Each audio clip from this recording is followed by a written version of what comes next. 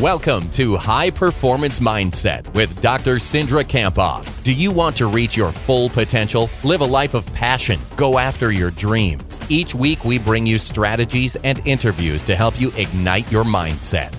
Let's bring on Cindra.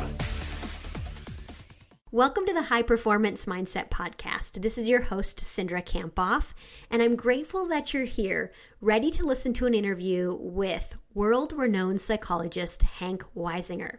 Now, the goal of these interviews is to learn from the world's best leaders, athletes, coaches, and consultants, all about the topic of mindset, to help us reach our potential or be high performers in our field or sport. And to start today's podcast, I'm going to head over to iTunes and read a review. This is from Robin Legat. Robin says, as an athlete and entrepreneur, I find Dr. Kamphoff's tips on doubling my confidence to be exactly what I needed to hear today. I love how conversational this podcast is and how they get straight to the point with useful mindset training presented in an upbeat and entertaining way. Just subscribe. Thank you so much, Robin, for heading over to iTunes and leaving a rating and a review. Now, I have a goal of doubling the downloads of this podcast in 100 days, and we are close. So I'm wondering if you could help out. If you could either head over to iTunes or wherever you're listening to this podcast, you can go over there and post a rating or review like Robin did, or you can share this on social media. Share a podcast or perhaps today's episode or another episode that you enjoyed. You could head over to social media and post that, or you could tell the friend about the podcast. That would be awesome, would help us keep this podcast free and reach more and more people each week. So in today's episode, I interview Dr. Hank Weisinger about performing under pressure. Few people have developed an expertise in areas that really impact anybody and everywhere. And in today's episode, you're going to learn more about how to handle pressure and that we have these natural tools to deal with pressure. So Hank Weisinger is a creator, an innovator, a practitioner, an influential psychologist, and also a 2-time New York Times bestselling author. Whether it's about performing under pressure, giving or taking criticism, or managing your emotions, his expertise has been recognized and sought out by leading business schools, influential government organizations and agencies, and Fortune 500 companies. Now, he has several books. One of them includes Performing Under Pressure, which I just read last month when I was on vacation. And so that's one of the reasons I had Hank on the podcast, because I loved the book. He's also written other books such as Emotional Intelligence at Work, The Power of Positive Criticism, and The Genius of Instinct. Now, what's really cool about that you're listening to this podcast is he's actually giving you a discount on his online course called Performing Under Pressure. And I've checked it out. It's amazing. It includes 10 self-guided units to help you transform your natural tools into pressure management skills. And each of the 10 units includes engaging videos, self-assessment instruments, pressure simulation experiences, interactive games, and it also includes lifetime access to his course called Performing Under Pressure. So it's normally $97, which is amazing given that he's a world-renowned psychologist and you can learn from Hank for only $97. And with the coupon code MINDSET, you're going to get $5 off. So again, that's coupon code MINDSET. And you can learn more about his course by heading over to hankweisingerphd.com. Or you can also find a link on my website, cindrakamphoff.com/Hank.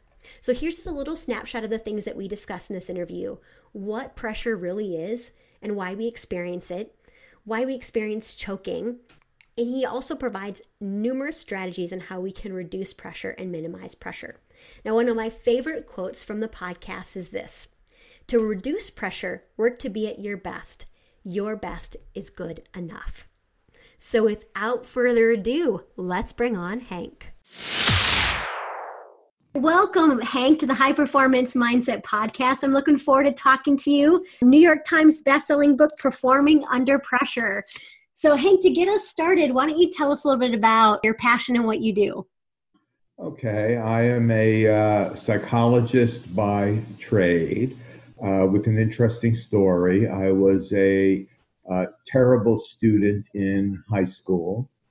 I graduated close to the bottom of my class, The reason being, my father was the story editor of Superman for 30 years. So I would be reading Superman comics every single day, which was a lot more interesting than any science course or a social studies class. When I graduated, the first school I went to was in New Hampshire. My mother cried when she saw that one of the classrooms was a barn.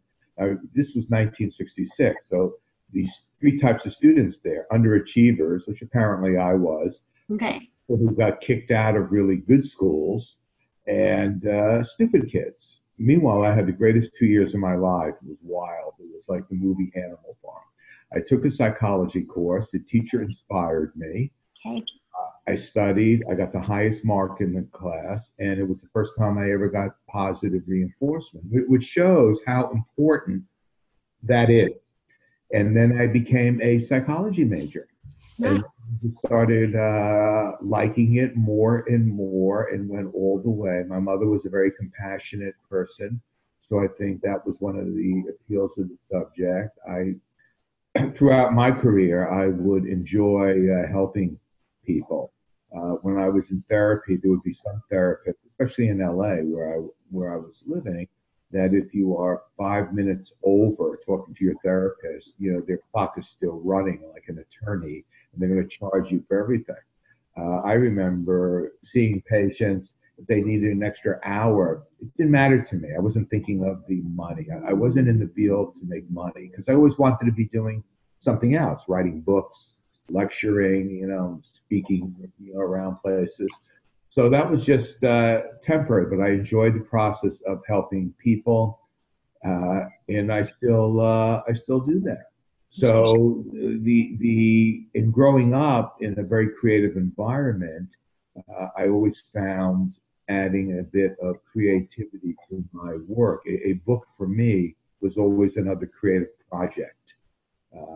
That was the fun of it, and that's what I am passionate about. That sounds great, Hank. Well, tell us how you got to study pressure. And, one of the reasons I wanted to have you on this podcast is because of your amazing book, Performing Under Pressure, which I have right here. You can see all the tabs I put here, Hank. I have it too. Compare here. I actually read it, let's see, in March on a vacation to the beach, and actually really, really enjoyed it. I thought really good science and practitioner approach. And you also talk about sort of like how to address pressure. But kind of just to get us started with this topic, tell us why you being to study pressure. And I think that's an important distinction. There are many psychologists that will focus on, such as yourself, the performance and peak performance. Yes. Rather than studying the notion of peak performance, I studied the psychological construct of pressure. And now that I think about it, probably my first experience was from a patient. I was doing my internship at UCLA in the Brentwood VA hospital, and I had a patient who was a Vietnam vet. He was picked up at LAX airport, diagnosed as a paranoid schizophrenic. I developed a relationship with him. We reached the point where he was now going to call his mother in Brooklyn to say, I'm getting out of the hospital. And I told him, I said, we're going to make a call from my office, and you have 3 minutes to do it. If you can't tell her you're getting out in 3 minutes, that's going to be a problem. Now, in retrospect, I never should have said that because it was imposing a time limit. And one of the things I found is that everybody does worse under a time limit in terms of time, pressure. You're hardwired almost to do that. If you didn't catch an animal 25,000 years ago in the daylight, you're not going to go hunting for something in the dark. So even that was an element of feeling the pressure that you only have a certain amount of time. How many times do people say, just in our today's conversations, there's not enough hours in the day? So anyway, he calls his mother, and within 30 seconds, this is without a speakerphone, I can hear her launching a ballistic attack on him. How could they let you out of the hospital? You're not qualified, you're sick, and so on. And literally in front of my eyes, he started shaking, started choking. Hey, this is not a Hollywood ending. That was the first observation Okay. that I actually saw of a person, quote, choking. 2 years later, deja vu, I had an 18-year-old patient from UCLA Okay. needed to tell his parents that he was gay. And the big day came, and I had prepared him. This time I had learned because I remember from the first guy. So I was like a drill sergeant, role Okay. playing with him. I anticipated everything his parents could say. How could you do this to me? What's wrong with you? And yada, yada, yada. So I could prepare him for that. And he got through it, but it took him a half hour to calm down physically. But it did make me realize, and I'm sure you've had a lot of experience with this, the importance of a routine to sort of Hmm. into the mood. And it was a way of practicing also. And then when I moved to Connecticut, this was 1994. I'm a diehard Yankee fan. Sure. I tell you that when I was watching Yankee games, it was like when I was growing up because they were on the cable every single game. So I was watching every Yankee game, and if I was not had not written books in anger management, I would have broken my TV set because I got sick and tired of seeing these players always quote choke, strikeout, pop up, hit into a double play when we needed a big hit. And I then asked the question, why are some people able to do better in a pressure situation and others fold? And what I realized, contrary to conventional wisdom, is everybody folds. It's just that the elite athletes just choke less to a lesser to a lesser degree. Michael Jordan did worse in playoffs than he did in the regular season. Derek Jeter batted, I think he had a lifetime average of 310 in the regular season. Well, in the playoffs, he also had a 310 batting average. He didn't rise to the occasion. He just Right. didn't choke. He just didn't do worse. So, it's like when the A student comes home, I aced my SATs, but if they've been getting A's since ninth grade, that's what you would expect. The story is more if they fall apart during their SATs. And that was an important point because many people always, when they get into a new job or something, they try to prove themselves. You would call it they start to press. Exactly. Yep. And it's like when my daughter got a big promotion, she said, I have to prove myself. I said, no, you don't. You already proved yourself. That's why you got the promote. You just have to continue doing what you are doing. And the more I started looking at pressure, I had written a book called The Genius of Instinct, which was based on evolutionary psychology. And I couldn't get that out of my head. So I started to ask myself, why do we have pressure in the first place? Nobody invented it, it evolved. And I started looking at the difference between pressure and stress, which is people confuse the two. And I saw even in research studies, academicians would confuse the two. They start the paragraph using the word pressure. They'd end the paragraph referring to the same situation, but using the word stress. Now, there's major differences between those two terms. And if you confuse the two, then you're living high alert 24/7 because you're making every moment a do or die situation. I'm a big college basketball fan, and I will tell you that when I heard Bill Self, coach Mhm. of the Jayhawks, after last year's NCAA tournament, after they won in the Sweet 16 and they were going to the Elite Eight, he says on TV, "Well, next week we play the biggest game of the year." Or like, and I knew that was a kiss of death. Yeah, the more important you make something, the worse you do because you're increasing pressure. And I know as a sports psychologist, what the media hates is when an elite athlete says it's just another game. How could it be another game? It's the Super Bowl, it's the playoffs, and so on. But that's the attitude that I have found allows them to do their best. Just like the student should say, it's just another test, Yeah. rather than building it up. So the more I started, looking at the research, and I found a lot of the great studies came from the UK and Australia, and I was starting to see the results, no matter where you are, were global.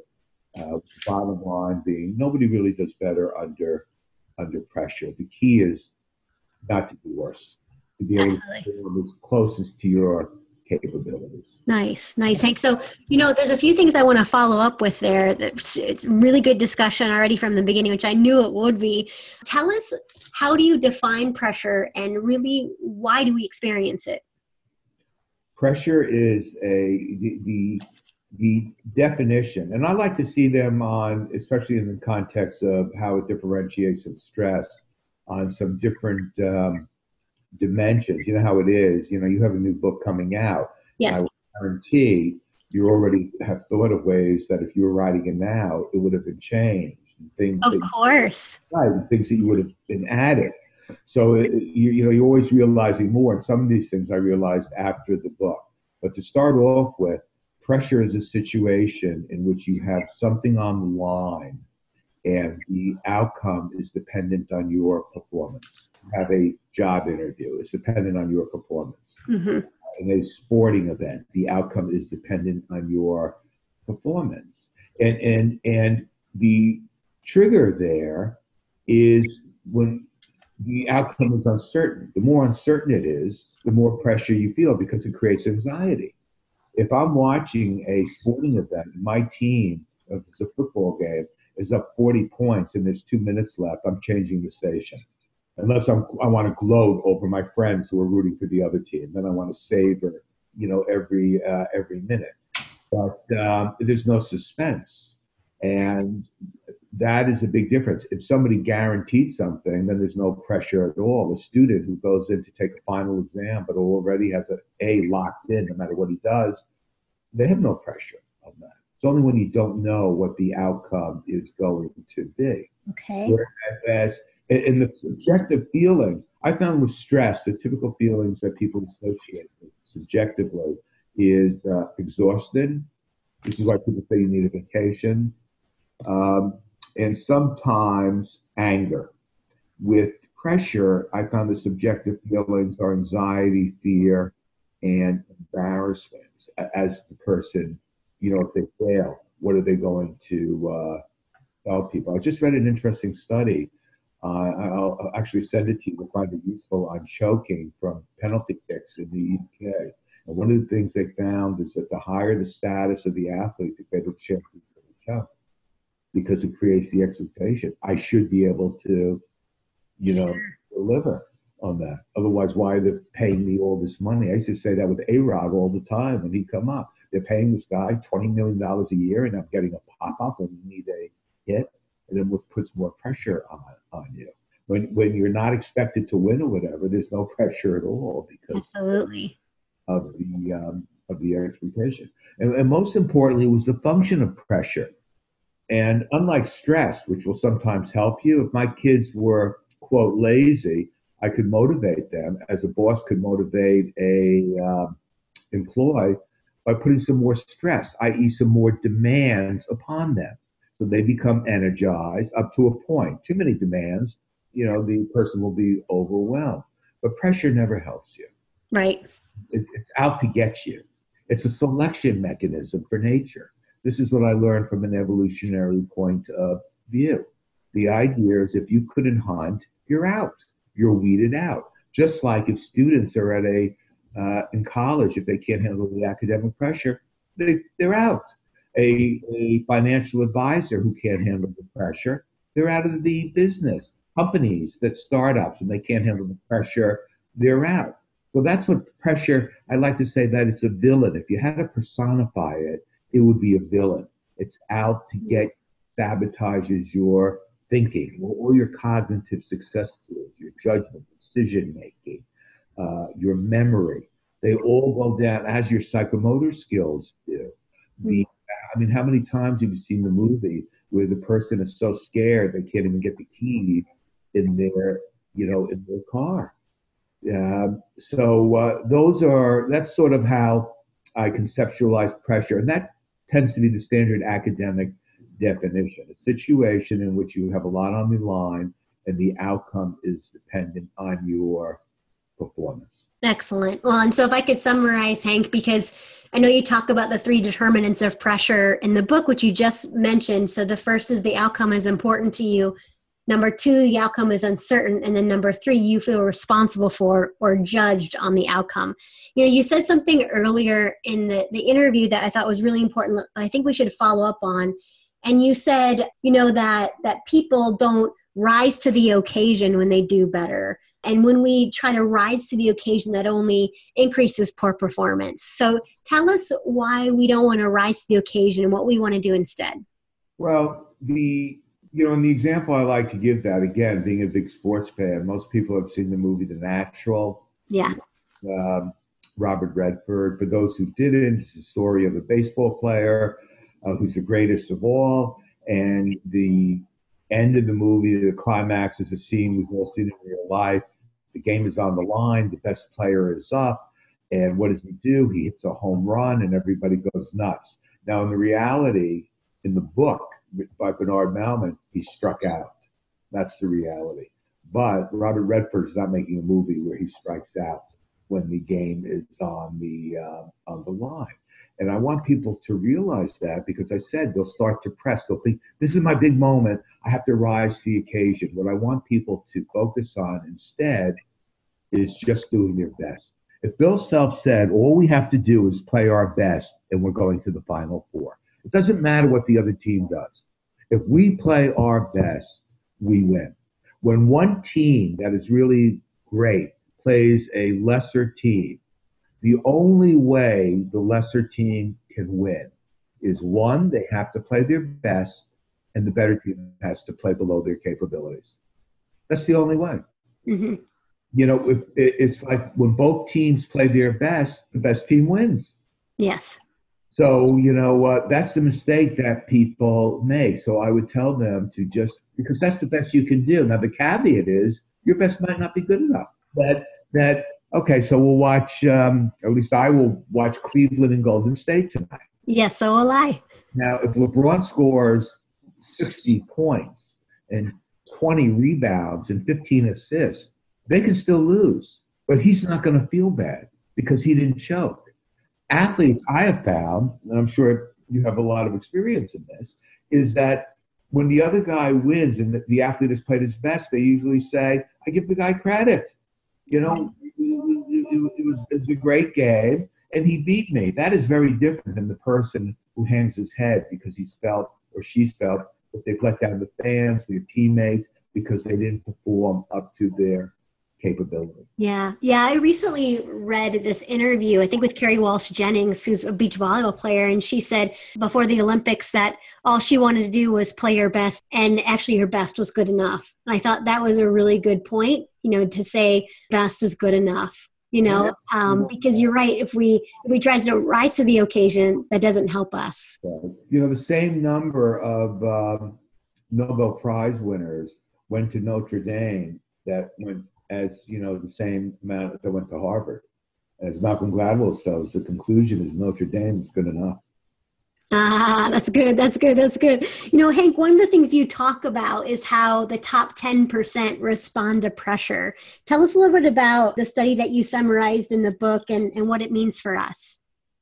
What it means for us is that while the top 10% are the top 10%, they still do worse under pressure, but they do less worse than everybody else. And one of the things that allows those people, in terms of individual types of skill, to do better is that they don't get defensive. They're much more have a learning mindset, growth mindset, if you will, where they're always looking for ways to be better. And that's how they learn, and that allows them to sustain a higher performance. One of the things I've noticed about myself is, like, whenever I'm working on a book proposal, and I'll send it to my friends, and I'm sending it to them, and I'm thinking, this is the greatest thing they've ever seen, and so on, and it's fantastic. And then if they give me any type of negatives, it's like I get defensive and discredit their evaluation. And then after about 3 days, when I'm thinking about it, because I've now calmed myself down, I'm thinking, boy, they really helped me. This is really good information. And having been through that so many times, now I can shorten that 3 days. So actually, when they start giving me criticism, Mm. Ironic, because I wrote a book on that subject as well, is that I'm eager to hear. The attitude is, tell me how I can do it better. So I would say that another thing that differentiates the top from the rest is that attitude of, tell me how I can do it better.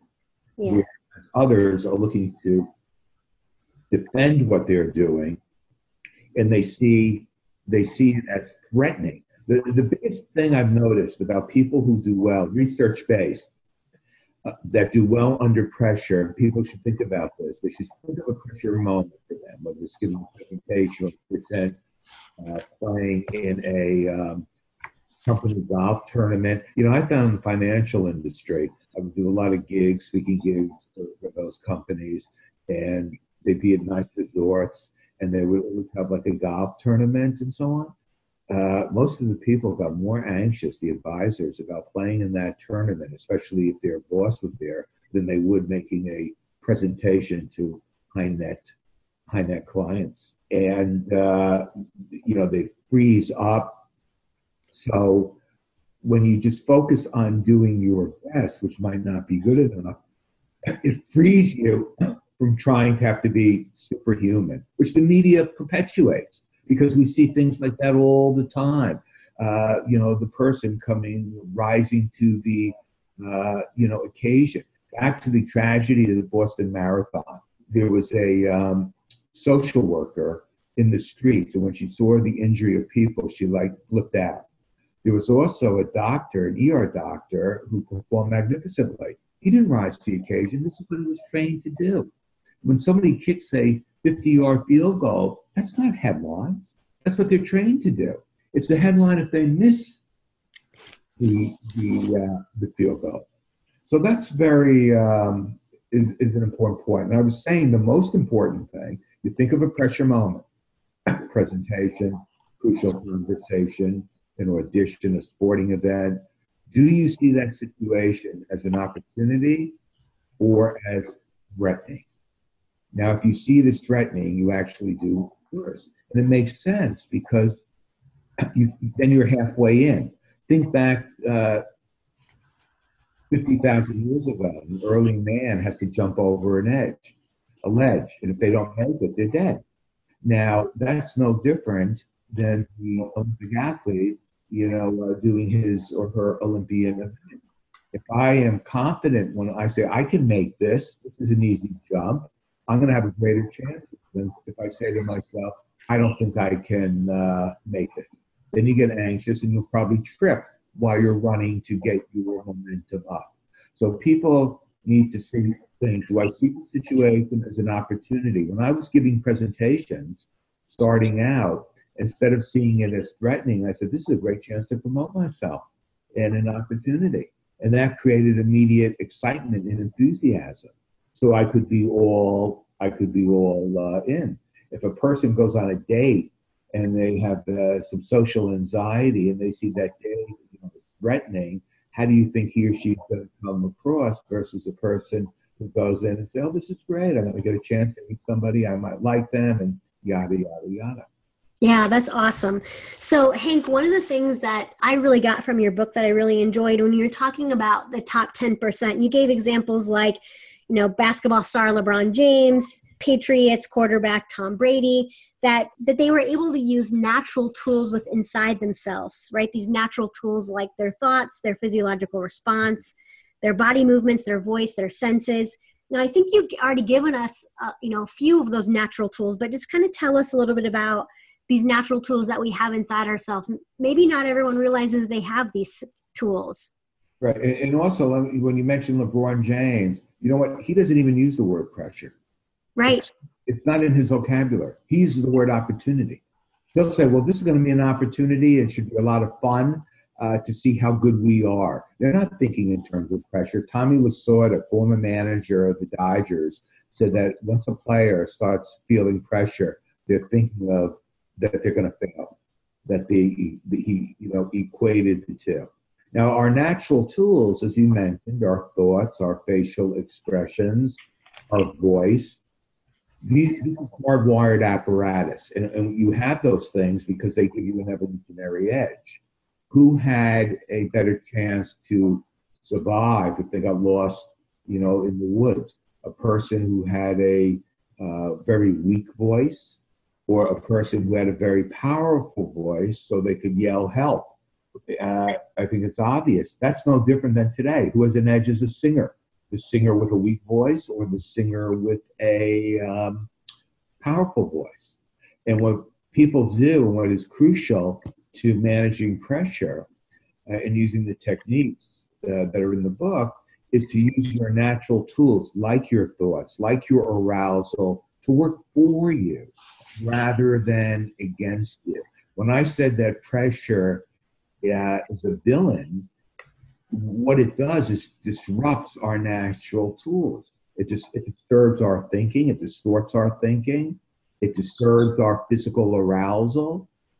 Butterflies in the stomach, or you feel a sense of tenseness, and it impacts our behavior. It either makes us too impulsive. When I used to watch baseball, and the guy would swing, and at a terrible pitch, and he would say, well, he's a little too enthusiastic. That was actually the wrong word. It was really that he's too impulsive.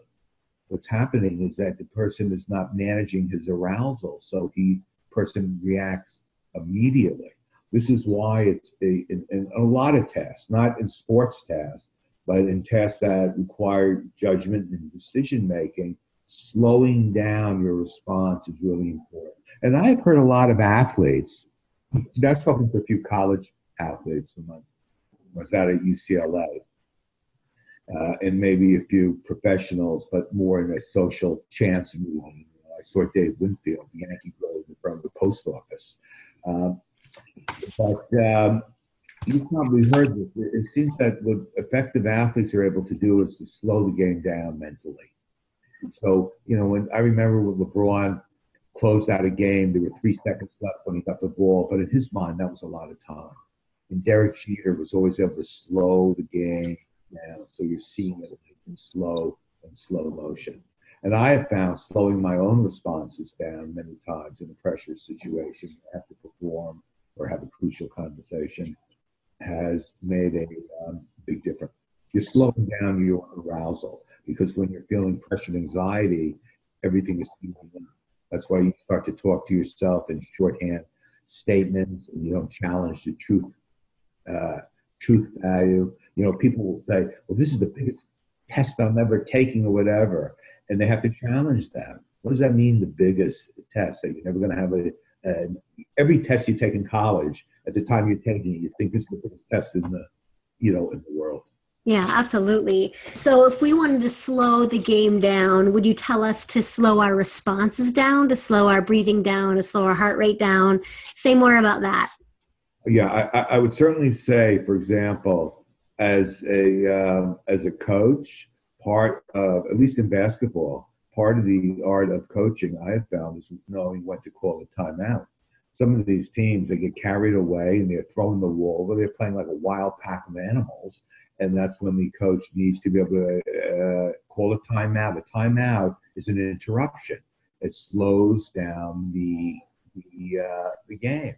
So slowing down your breathing and starting to take deep breaths, because when you're anxious, you're speeding things up. That's why a lot of people they confuse. Many times they have an anxiety attack and they think they're having a heart attack, because many times the initial symptoms become the same. I always remember the scene from the great movie War of the Roses with Michael Douglas and Catherine Catherine Turner.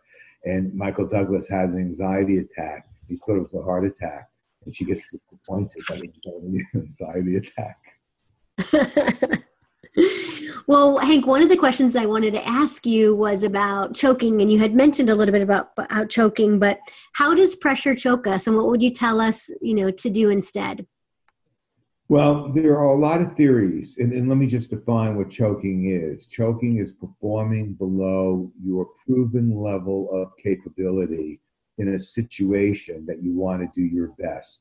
So a team, for example, that has already won their division title and they blow a 30-point lead, that's not really a choke. They don't really care.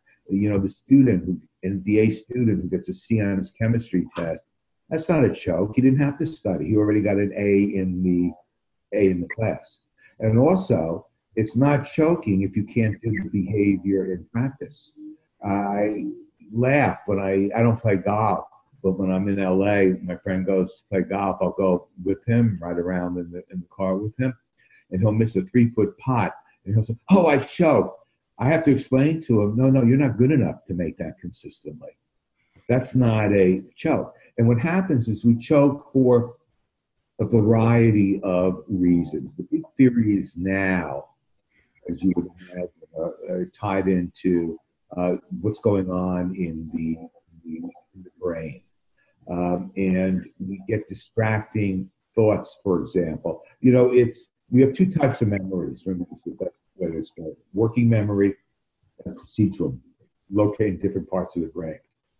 Now, when you have to learn how to play a musical instrument like the piano, you're using your working memory. You're learning. You have to memorize things and so on. Now, after you have played that piece 1,000 times, it becomes automatic. And now it's going into your procedural memory. Your procedural memory is your memory that does things automatically. Everybody can remember when they learned how to drive.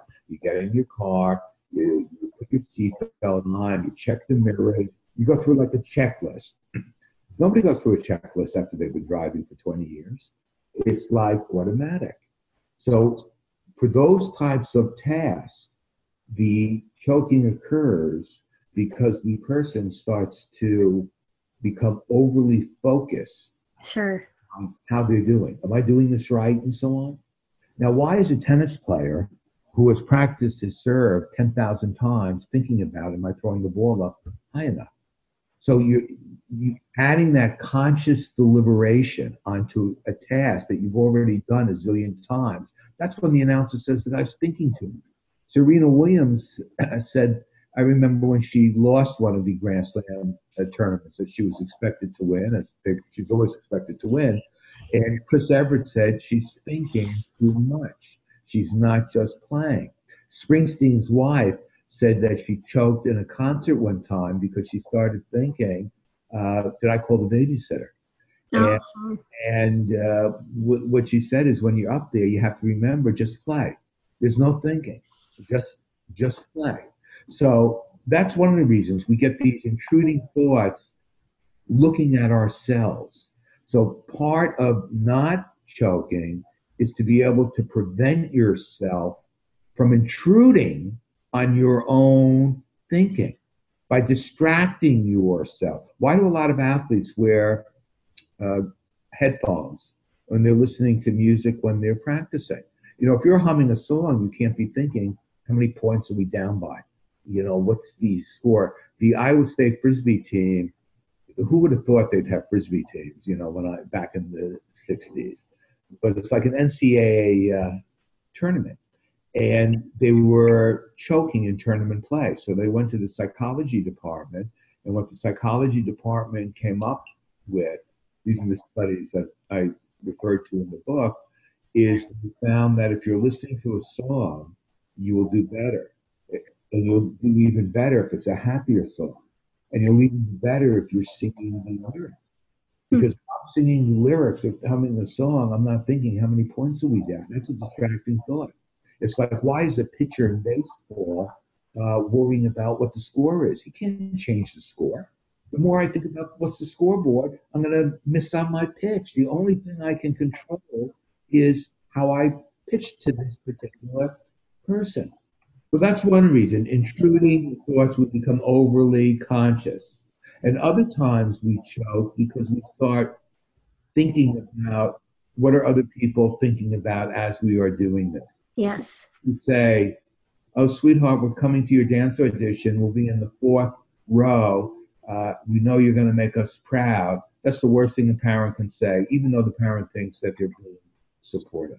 Because now that 10-year-old is thinking, oh, they're my parents. Do they think I'm doing good? What if I don't do good? Are they still going to love me or whatever? And while I'm thinking those thoughts, I will start to trip and miss a particular step. So in both cases, whatever the task is, the key to not choking is to stay in the moment and rid yourself of these distracting, anxiety arousing thoughts that either make us too focused on our own behavior. I mean, a lot of men, in terms of sex, this is one of the things that causes a sexual dysfunction. It's funny because when I told my friend, a psychiatrist, I'm writing a book, Performing Under Pressure, his first thought was, oh, is it a sex book? And what will happen, this is called spectating in sexual dysfunction literature, they start watching their own performance rather just enjoying the moment. So they start to focus too much on their performance. One of the things I've always told my kids, and I would recommend this to everybody listening who has a child in school, is I just tell my kids, just do your best. If you do your best, good things will happen. Don't worry about what the other kids are getting. You can control that. Carl Lewis said that when he was running a meet, he never thought about the guy next to him. The only thing that's going through his mind is getting a good start, off the gun, so there's a gun shoot, and running as best he can, because he can control how fast the other people run. My father always used to tell me, don't worry about the other guy. So people have to learn when they're going into a pressure moment strategies that will distract them from those anxiety arousing thoughts. And there's things like do that. You're going to have some thoughts, but if you minimize them, like one very effective strategy, you just think of, you're going into a situation, it's called a holistic word cue, where you give yourself just one word that will trigger the behavior. For example, my son is in recruiting. So I said, when you meet a client, give me one word that would say how you want to come across. And he would say professional. I said, okay, that's all I want you to be thinking then. Because if you're thinking professional, you'll start acting in a professional way. My word for a presentation would be fun. Because I know if I'm having fun, most likely people out there are going to be enjoying themselves as well.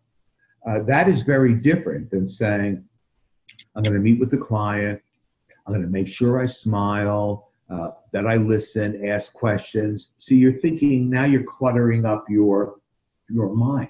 And also using images.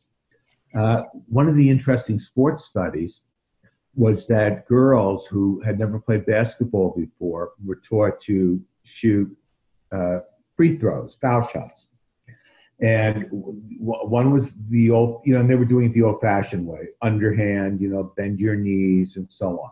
So one group was given very specific instructions, bend your knees, spin the ball out, and so on. The other group was told, just make believe you're putting a cookie in a cookie jar. That's the group that learned better. The idea of using images and metaphors and coming up when you're going into a pressure moment of an image that will help you becomes another effective strategy. And what both strategies do is they distract you from anxiety arousing thoughts that tend to make us do worse. A student who's taking a test and they can't do the first question and starts saying to him or herself, oh no, this is going to be terrible, I'm not going to get into the school I want. And those thoughts go on for the next 10 minutes. That student's losing valuable time.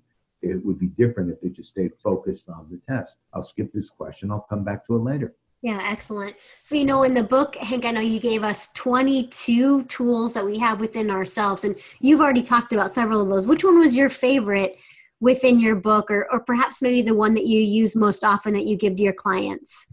I would say the one that I find that I personally use the most, and my life has become better, is minimizing the importance of the situation.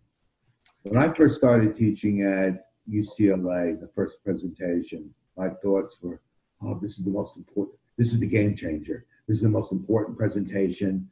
And if I don't do well, my career's over and whatever.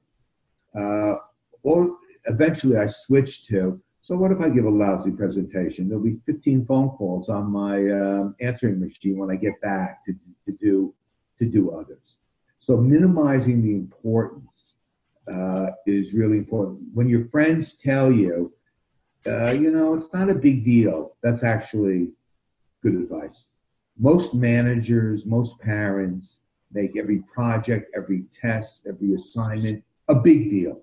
And it just increases the more daily feeling of pressure.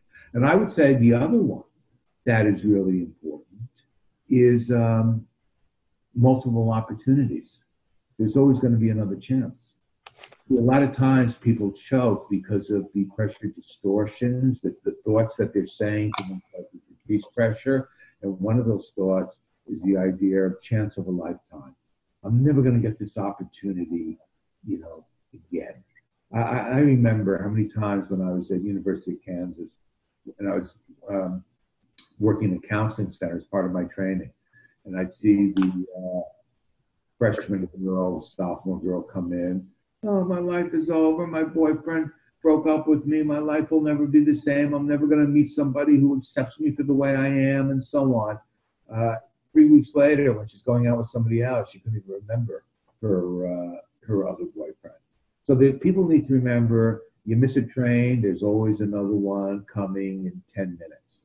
And when I think of that, how many times living in LA, going to the airport, oh, I'm going to miss my flight, this is going to be terrible, until I would finally say to myself, wait a second, there's another plane leaving in an hour later anyway, plus you're flying United. They're going to be an hour late. Don't worry about a thing.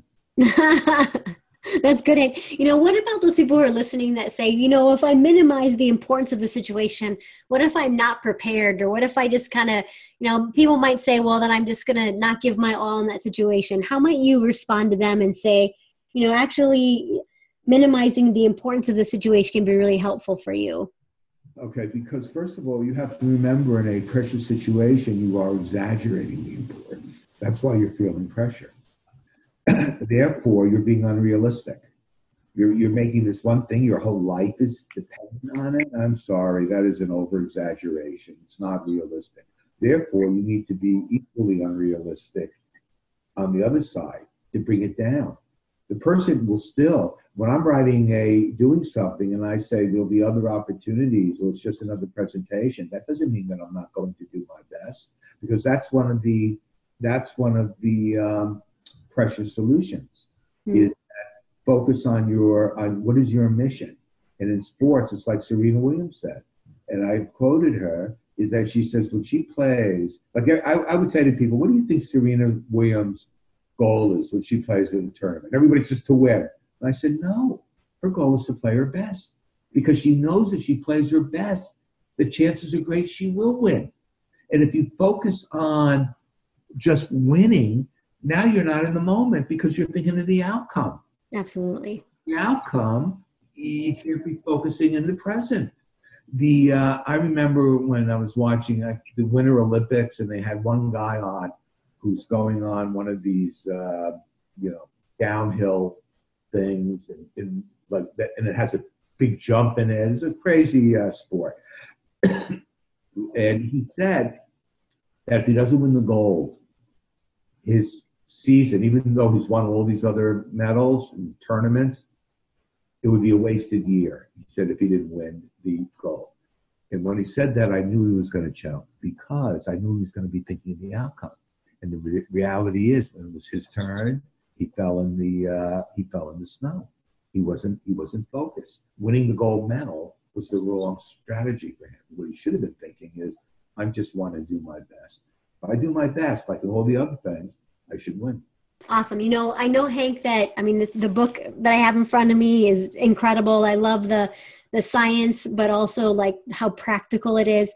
And you have a course that you just developed. So tell us a little bit about the Pressure Principle course. I'm going to link up how to register actually on the show notes page, cindrakampoff.com/Hank. But tell us a little bit about the course, Performing Under Pressure. Well, one of the things I found, I prefer teaching much more than writing.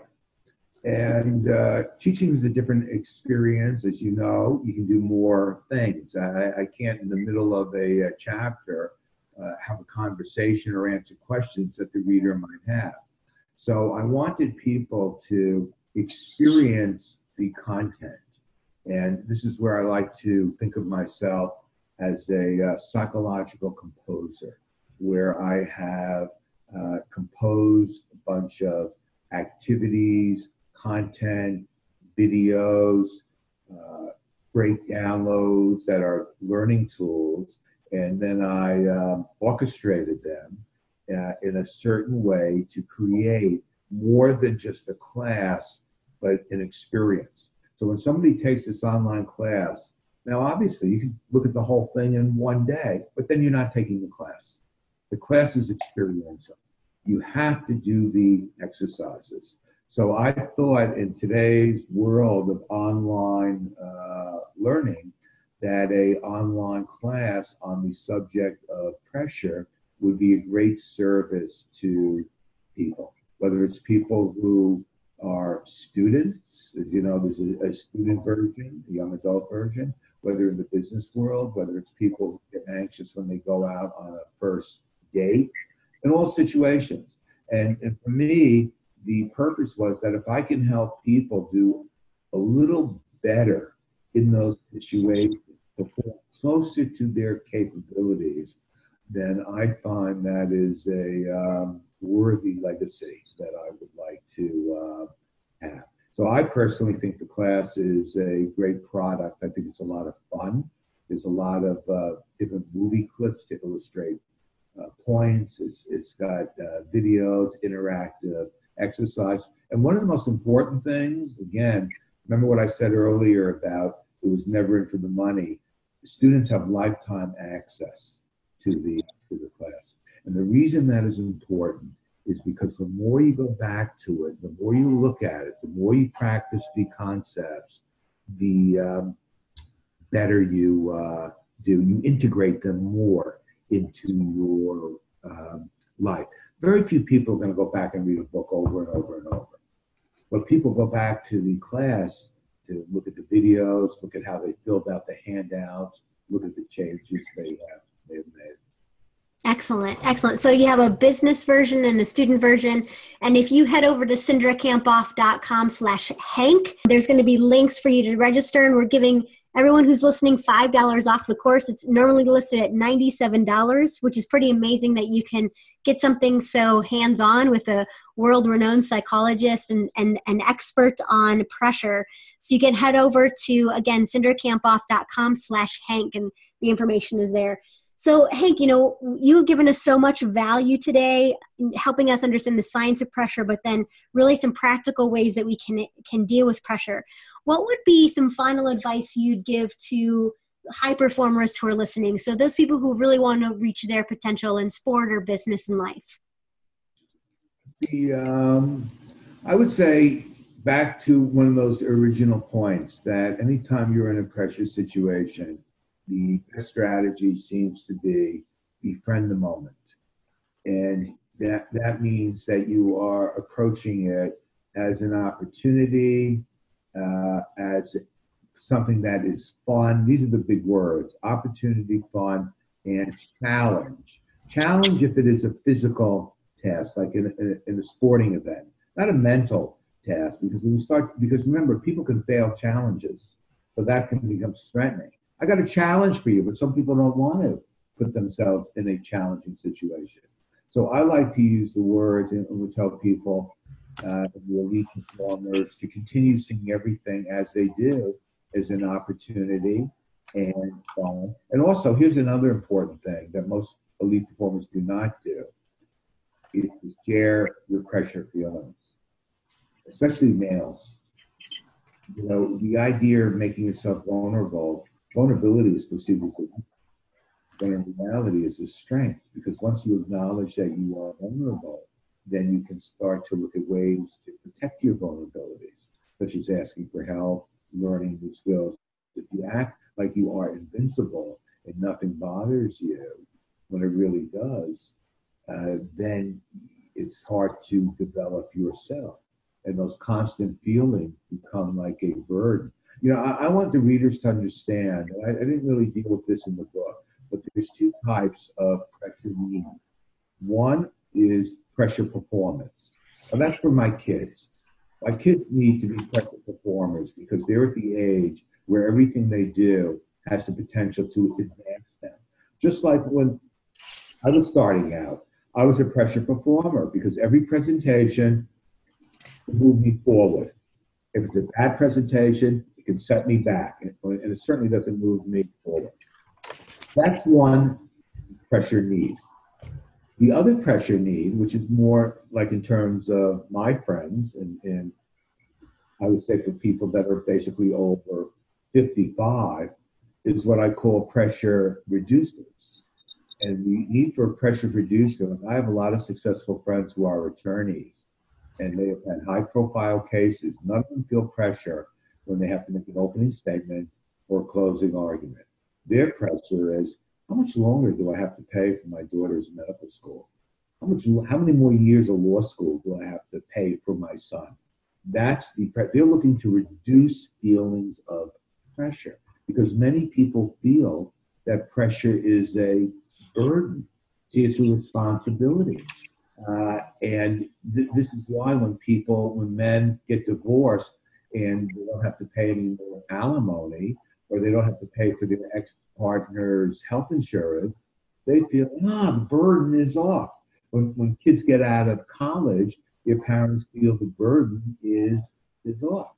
Now, one tip for that, because I know a lot of parents, especially in today's economy, get stressed out when they have to pay college and school tuition.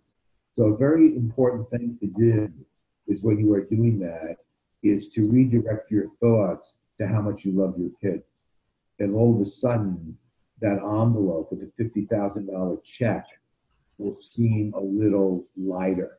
It's a lot easier to carry a bundle of joy in your mind than it is to give out $50,000 to some school that still isn't going to guarantee that your son or daughter is going to get a job when they get out. So remembering the positives of why you're doing things. And I would tell elite performers also, the long-term strategies, what are the attributes that allow you to do your best every day are confidence, optimism, tenacity, and enthusiasm.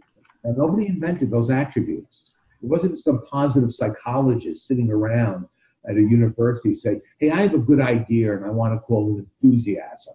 Or I have a good idea and I want to call it confidence. These are attributes that evolve because they help us deal with everyday adversities. The confident warrior in the Roman Empire had an edge, just like the confident warrior for Merrill Lynch has an edge to today. So the class gives like blueprints of how to instill these attributes in yourself. And those are the attributes that allow you to do your best every day. And some of those every day will be your pressure moments. Is it really surprising about Tom Brady, coming back and winning the Super Bowl? But he's the best quarterback every day. So, he's just playing his best. And in the end, the best usually wins. Super good, Hank. So the Code of Armor, which is the 4 attributes you just mentioned, is in your book. And that's really about how to build long-term strategies for dealing with pressure, confidence, optimism, tenacity, and enthusiasm. Hank, you've given us so much today. I want to honor you for your work in this field and for also producing such incredible books and online courses like you have. There's several things that I got out of the interview. I want to repeat them back to you and also the listeners so they can just kind of hear a summary of the things that you talked about. You talked about how pressure doesn't help us. They can really be our villain. So it sabotages our judgment and our decision-making and our memory. But we have these natural tools within inside of ourselves to deal with the pressure. And you gave us a lot of different tools that we can use. Seeing that it is an opportunity, not a threat. You also talked about just working to be our best and that our best is good enough. You gave us an example of a holistic word cue like your son talking about just being professional. And you suggested several others like to develop our code of armor, our confidence, optimism, tenacity, enthusiasm, to focus on our mission instead, and then befriend the moment so we can stay in the moment and we're not focused on the outcome. Again, I'm just so honored to have the privilege of interviewing you today. What are the ways the listeners can reach you? So could you give us your website, maybe if you're on social media, the ways for us to connect with you as we learn more about your work? Sure. My website is hankweisinger.phd.com, and Pressure Tweets on Twitter. I invite people to connect with me on LinkedIn and Facebook also, which is really more for me for social engagement with my friends rather than business contacts. So I invite listeners to come to that page, as well. Awesome. Thank you again, Hank. Again, if you can head over to cindrakampoff.com/Hank, it'll provide you the information that we were talking about with the online course and as well as the $5 off. So just thank you so much for your time, Hank. Thanks for having me. I really enjoyed it. Hank Weisinger's course called Performing Under Pressure includes 10 self-guided units to help you transform your natural tools into pressure management skills. And each of these units include engaging videos, self-assessments, interactive games, PDF downloads, and pressure simulation experiences. Now, to get $5 off, you can head over to hankweisingerphd.com and put in the coupon code MINDSET. And you get $5 off the original $97 price. Now, I couldn't imagine learning about pressure from anyone else besides world-renowned psychologist Hank Weisinger. Thank you for listening to High Performance Mindset. If you like today's podcast, make a comment, share it with a friend, and join the conversation on Twitter at mentally_strong. For more inspiration and to receive Cindra's free weekly videos, check out drsindra.com.